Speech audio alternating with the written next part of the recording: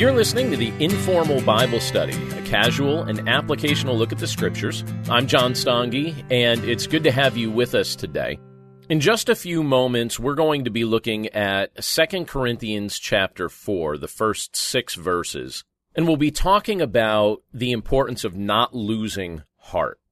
But before we do, I want to just let you know about 3 quick ways that you can help support this podcast if this is something that you appreciate and want to continue.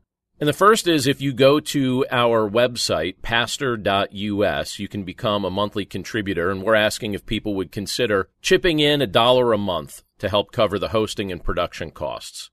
A second way that you can help out is by taking a look at some of the resources that we have available on pastor.us. There's a variety of books that I've written that are for sale there, and if you have an opportunity and something there interests you by making a purchase, you're also supporting this ministry. And if you wouldn't mind, leaving a rating or review on iTunes is a great way to help this podcast or any of the other podcasts that you listen to. When you leave a rating or a review on iTunes, iTunes tends to give a bit of a push to podcasts that have user ratings. So if you're interested, those are a few ways that we suggest that you could help support this ministry or ministries like this.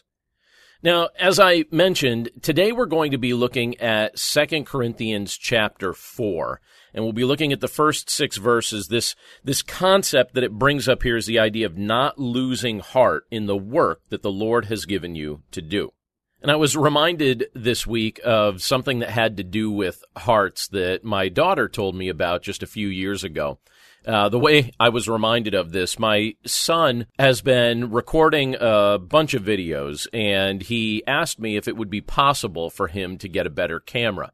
And when he asked me that, it dawned on me that I actually had a camera that wasn't being used. We used to use the thing a lot prior to our cell phones being able to take great video. And before I gave it to him, I just looked at it to see if there was any family video on that camera that I wanted to get off of there and not lose. And I discovered that there was about 2 hours of video from about 5 years ago. And so I started watching it, and I made sure to get it all off the camera and save it somewhere else. But I came across some videos of my youngest daughter when she was in kindergarten.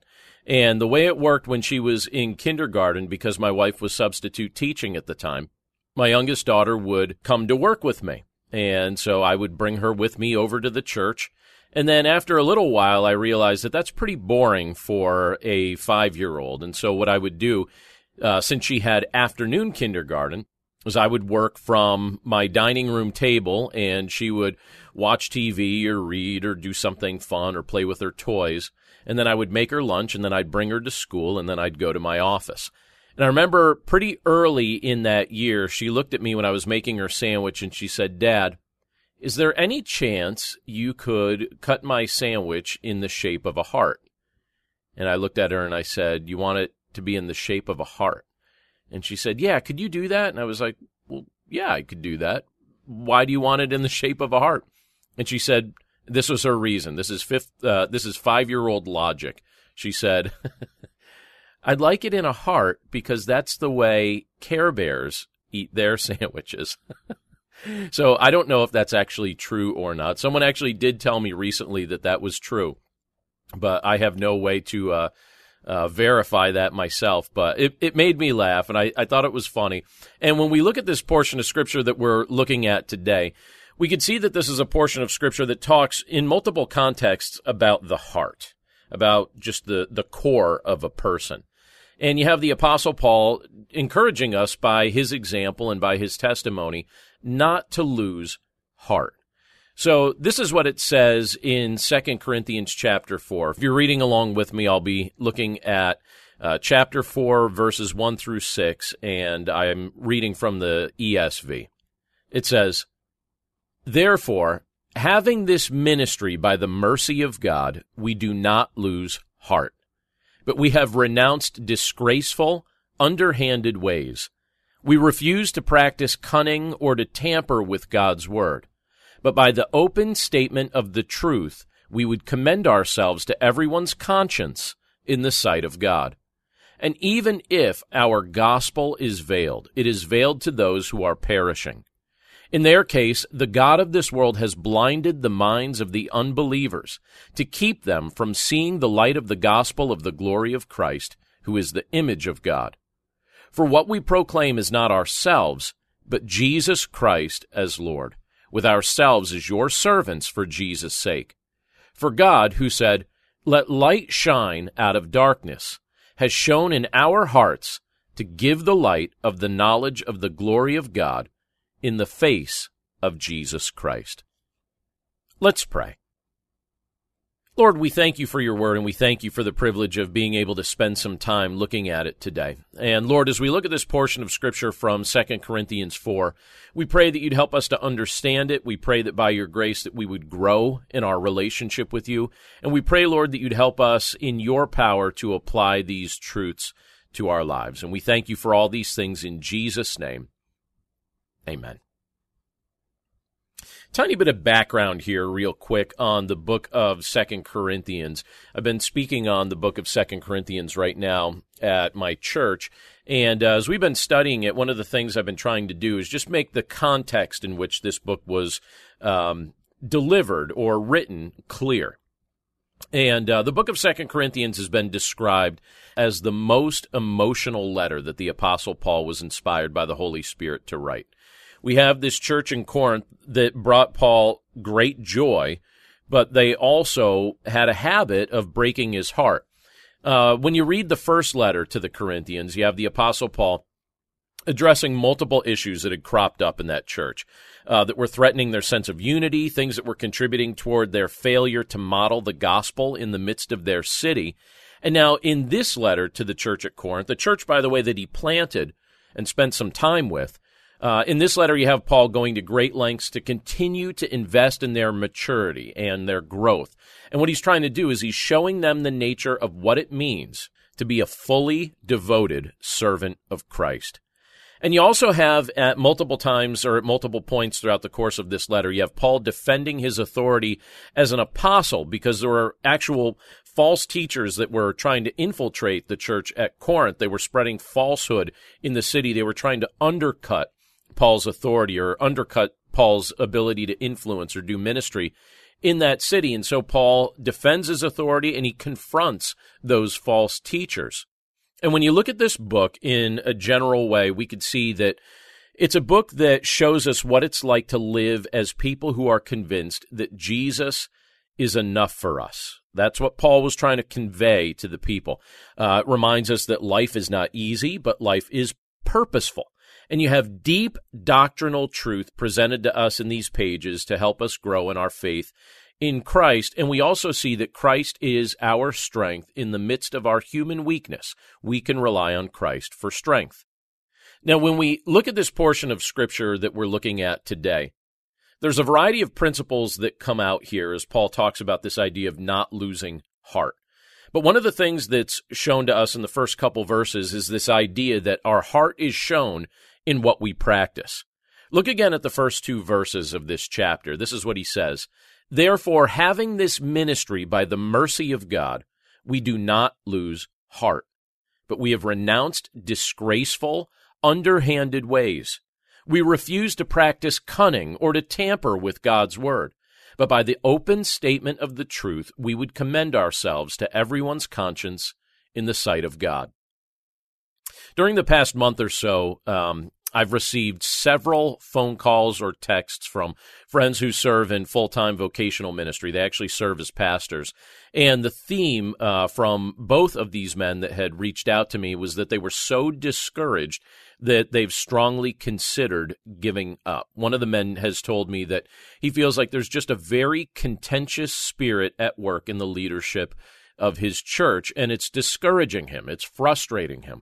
The other man has mentioned to me that he's struggling with feeling like there's not a lot of fruit from his efforts, and he feels like he can't convince people to join him in the ministry, in the work that he's trying to do in the community that the Lord's placed him in. And both of these friends, both good men, both men who love the Lord and love the churches that the Lord has given them to serve, but both of them feel like giving up. Both are losing heart. And I tried my best to encourage both friends, and I've been keeping them in prayer ever since. But when you look at the Apostle Paul, as the Apostle Paul conducted his ministry, what he's trying to do by these words, as the Holy Spirit inspires him to pen these things down, he's giving us a picture of what it looks like to rely on the Lord's strength so that we won't lose heart in the midst of the opportunities to serve that the Lord has given us. Now, the things in this world that the Lord entrusts to our care as his children are typically referred to as stewardships. We're stewards of the gifts, the talents, the time, the people, the ministries, all of these things that the Lord allows us to temporarily oversee. And the truth is, we will one day give an account to him for how we oversaw what he entrusted to us.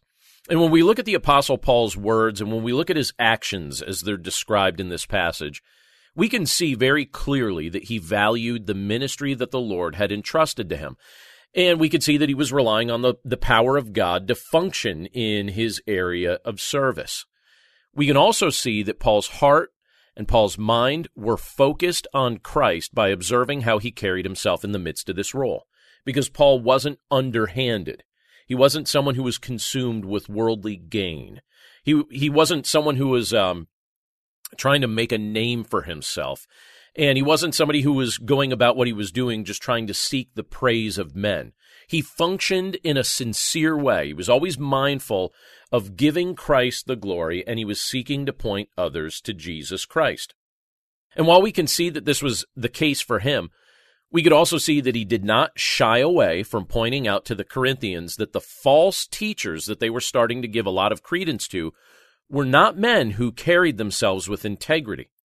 Their heart could be seen in what they practiced. And Paul implies that these men didn't hesitate to use underhanded or deceitful practices to try to gain a following. And you could see by his words here that these men, these false teachers, were also people who were taking liberties with tampering with God's word when they felt like it served their purpose to do so. Now, I imagine that had to be very difficult for the Apostle Paul to wrestle with because he loved this church. But in their immaturity, they were being led astray by persuasive personalities who were functioning in the midst of their culture like false teachers, but they had powerful, influential personalities, and some of the people were buying into their false teaching. And as I was looking at this passage this past week, it reminded me of an experience I had several years ago. A man who used to attend the church that I pastor invited me out for coffee, which sounds great, but then when I met him, he made it clear to me that the point of his invitation was to tell me what a terrible speaker he thought I was. And his reasoning was, he said, I didn't get angry enough.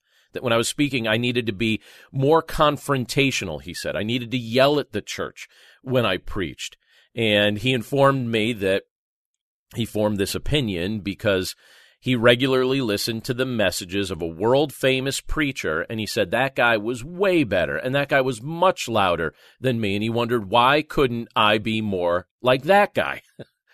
And then he left me with the bill for my coffee that he had invited me to have with him. So I thought that was interesting. But ironically, the world-famous preacher that this man idolized was removed from ministry later that year when that man's heart became evident. He was deposed for being arrogant, he was deposed for being unteachable and unrepentant, and he was removed from serving as a pastor. And I was thinking about that when I looked at this passage, because the truth is, given enough time, your heart and my heart will be shown to be what it is. If you desire glory for yourself, that will eventually become evident. If your heart's desire is to glorify Christ, that will eventually be shown as well. So in the midst of everything that you're facing, in the midst of everything that I'm facing, one of the principles that we need to learn from this passage is that, yes, our heart is going to become evident by what we practice, but we also need to remember not to lose heart when we face bumps or when we face snags along the way, because these things will come. But Christ's work will ultimately prevail in you and through you. If Christ is at the center of your life, his work will be shown in the fruit that comes out of your life. And Paul expresses that here in this passage.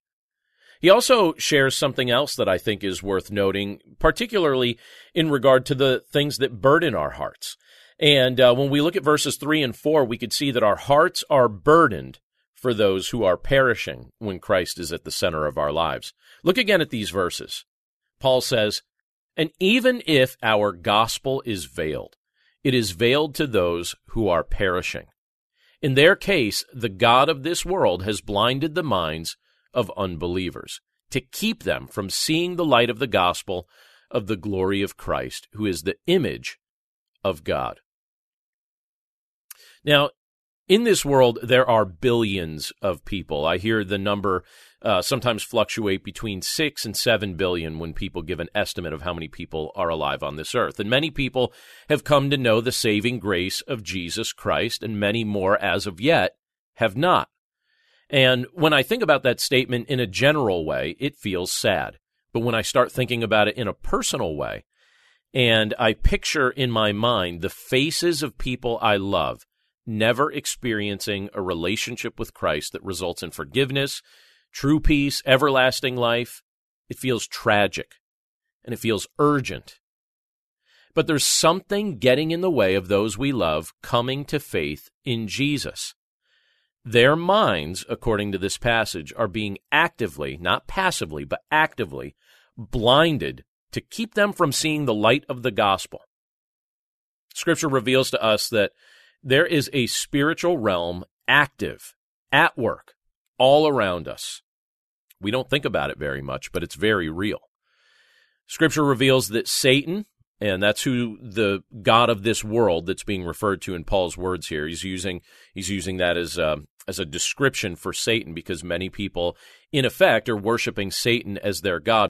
But we know that Satan and the legions of demons that serve with him are actively and intentionally blinding the minds of those who don't believe, with the goal of keeping them in a persistent state of unbelief.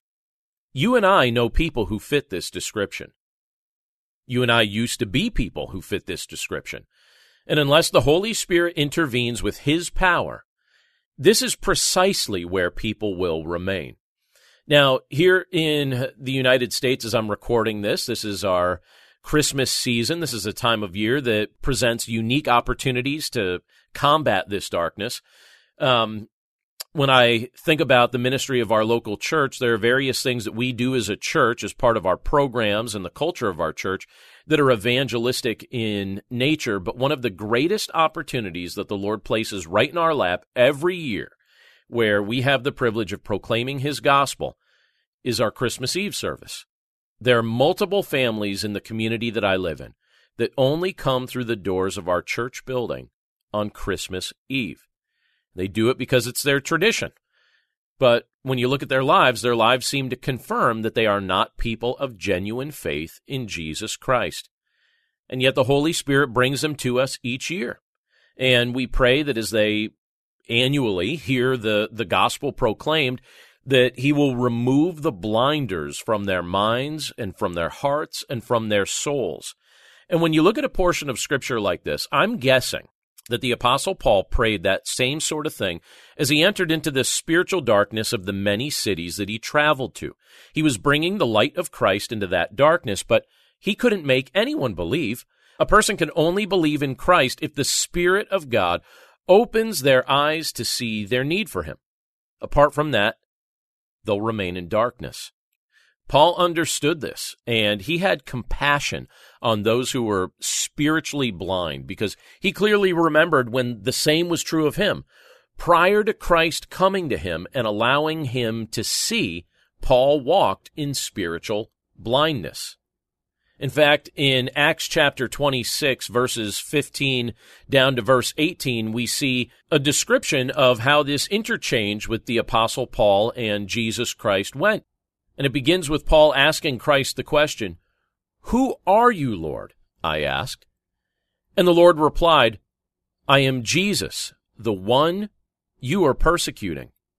Now get to your feet, for I have appeared to you to appoint you as my servant and witness. Tell people that you have seen me, and tell them what I will show you in the future. And I will rescue you from both your own people and the Gentiles.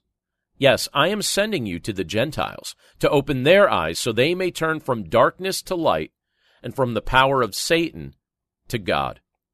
Then they will receive forgiveness for their sins and be given a place among God's people who are set apart by faith in me.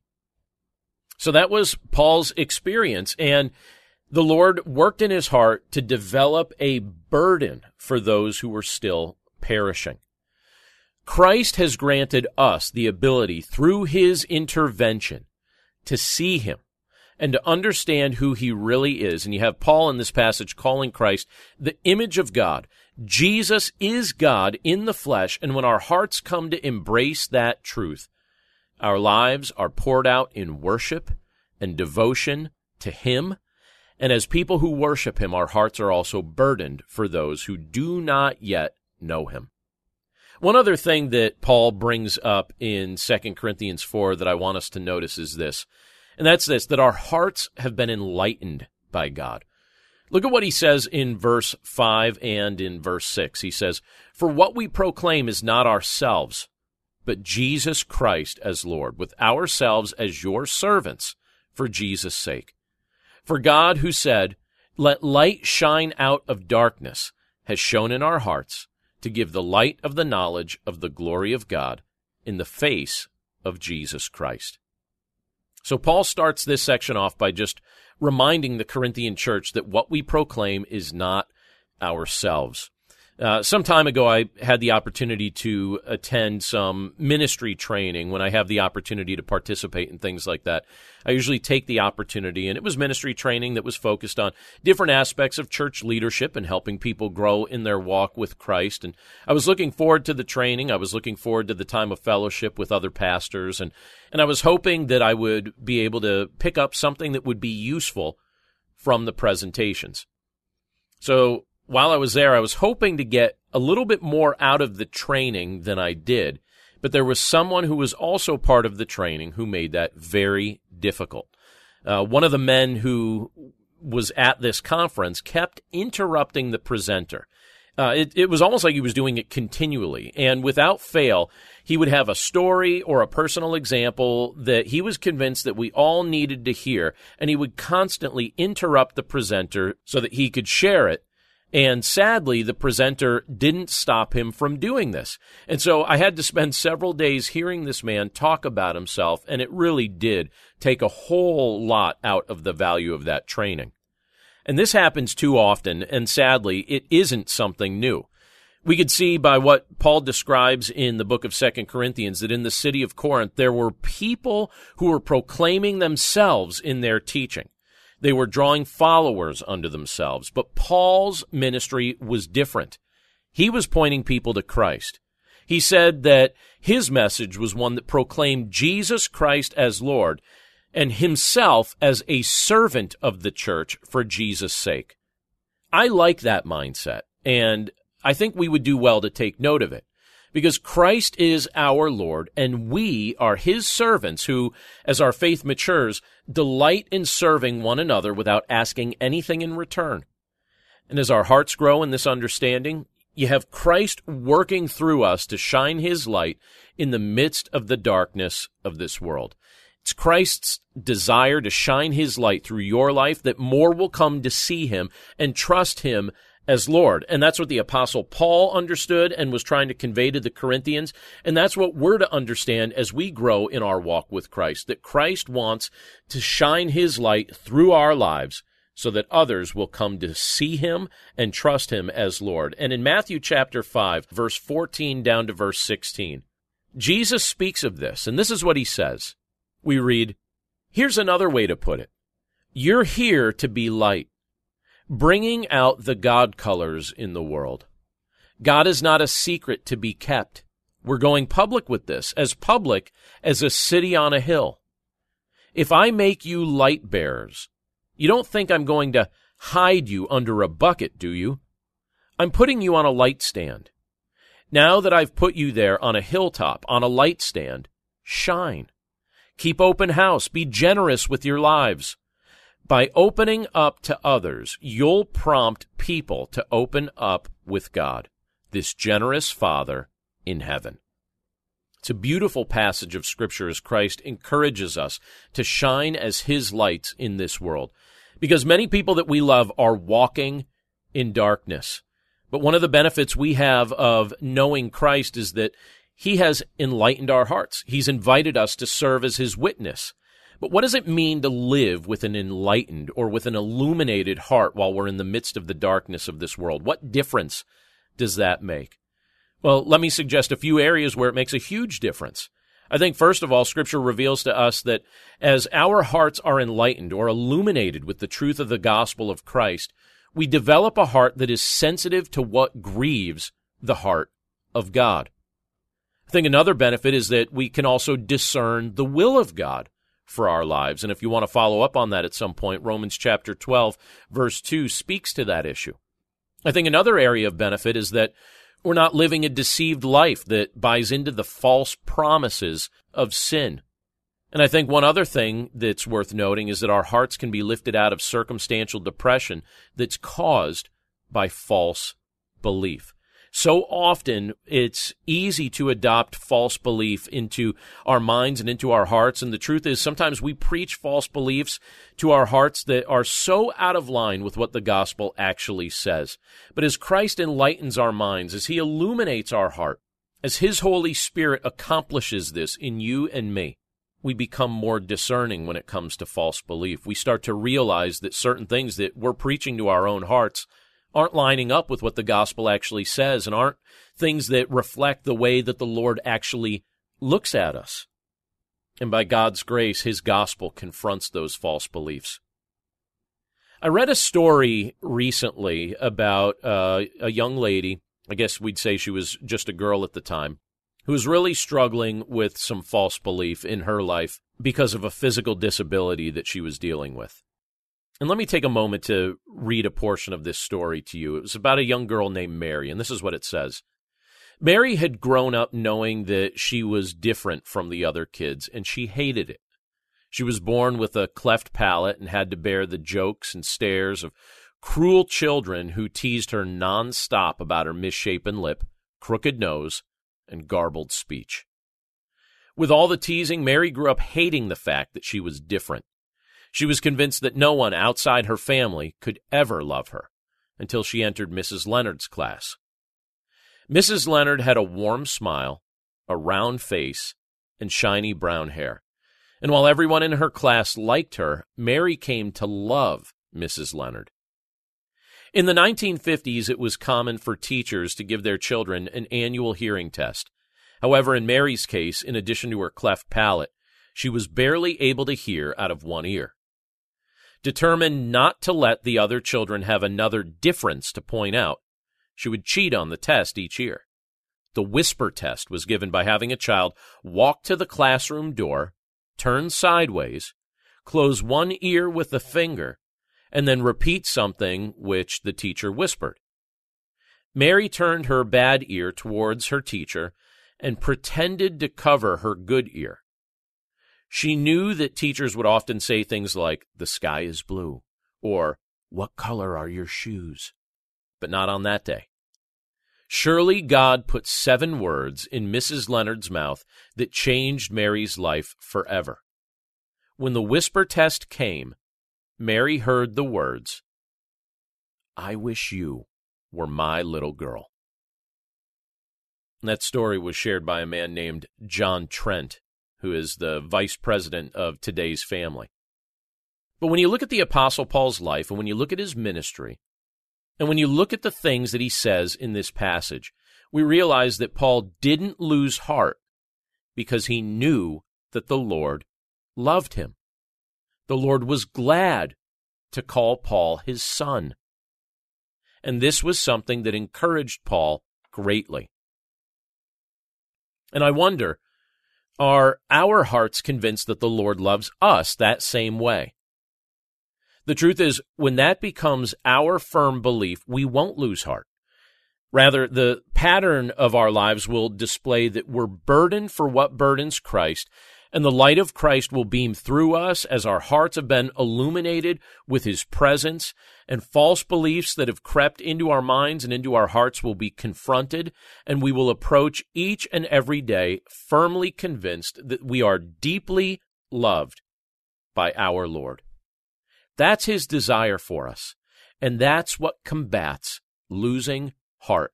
I don't know what you're in the midst of experiencing. Maybe you're in the midst of a trial right now. Maybe things are going fine. But we all know that in every life there are ups and there are downs. There are moments that are hard. There are moments that are easy. But those hard moments put us in a spot where our faith gets stretched and our prayer life becomes activated in a very real way. And if you're tempted to lose heart, please remember the example that Paul gives to us in this passage of what it means to be empowered by Christ and convinced of his love, even in the midst of deep adversity that rocks you emotionally. That's God's will for us, that we would understand how deeply loved we are in Christ Jesus. Let's pray. Lord, we thank you for your word, and we thank you for the privilege of being able to look at it today. And Lord, as we meditate on the truth of this passage today, we pray that you'd bring these truths to our mind in the midst of seasons when we're tempted to lose heart or when we're really struggling to understand the depth of your love for us. Lord, you delight in the fact that you call us your children. You don't regret the fact that you've drawn us unto yourself. And you love us deeper than we can even fathom or imagine. And so, Lord, I pray that in the midst of any adversity that we experience, anything in the near future, anything in the distance, that we would be convinced of the depth of your love and that by your grace, in your strength and power, that we would not lose heart. We love you, Lord, and we thank you for the promises of your word and for the things that your word reveals to us. And we pray this all in Jesus' name. Amen. Well, thank you again for listening to the Informal Bible Study. And as I mentioned at the start of the podcast, if you'd like to help this ministry to continue, there are 3 quick ways that you could offer your support. One is becoming a monthly contributor, and you could do that at pastor.us.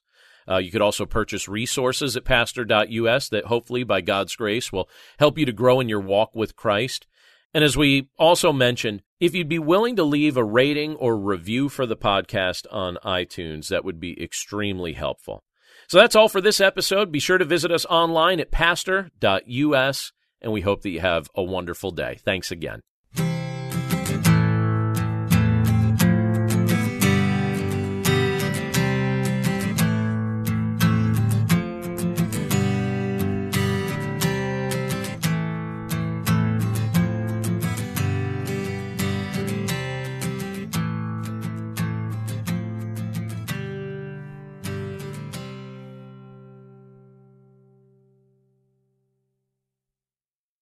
Hello, this is Dr. Doug Groothuis, host of Truth Tribe, where we seek the truth through reason and evidence about what matters most. And we are not tribal, since truth is for everyone. Please join me at the Truth Tribe as I discuss the reasons for Christian faith, the Christian worldview, and moral issues such as abortion and gender ideology.